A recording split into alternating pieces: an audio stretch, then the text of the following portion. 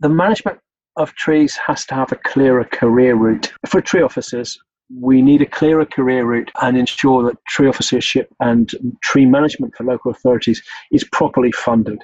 And I think that's the cornerstone of having appropriate tree management in your local authority and having a healthy and resilient tree stock.